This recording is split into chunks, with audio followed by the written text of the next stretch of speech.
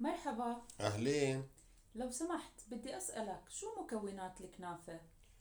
تحتاج الكنافة بودرة وجبنة وسمن وسكر وماء ورد وزبدة، هاي هي المكونات الأساسية.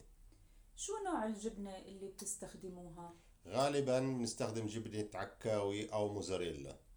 شو أكتر بلد بتشتهر بصناعة الكنافة؟ نابلس في فلسطين. شو أنواع الكنافة؟ في كنافة ناعمة وخشنة، وفي أنواع جديدة هلأ زي كنافة بالقشطة وكنافة بالنوتيلا. شو المناسبات اللي بتاكلوا فيها كنافة؟ ممكن تاكل كنافة وقت ما بدك، بس غالبا احنا بنضيف كنافة في الأعراس والحفلات، وكمان في العزاء أحيانا. أيوة. طيب بقدر أحطها بالفريزر؟ أكيد، هلأ أغلب محلات الكنافة عندها كنافة مفرزة جاهزة للسفر. ممتاز، بدي أشتري 3 كيلو كنافة اليوم.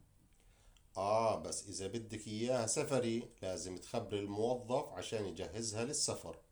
أكيد، شكرا للنصيحة ويعطيك العافية. الله يعافيكي. مع السلامة. الله يسلمك.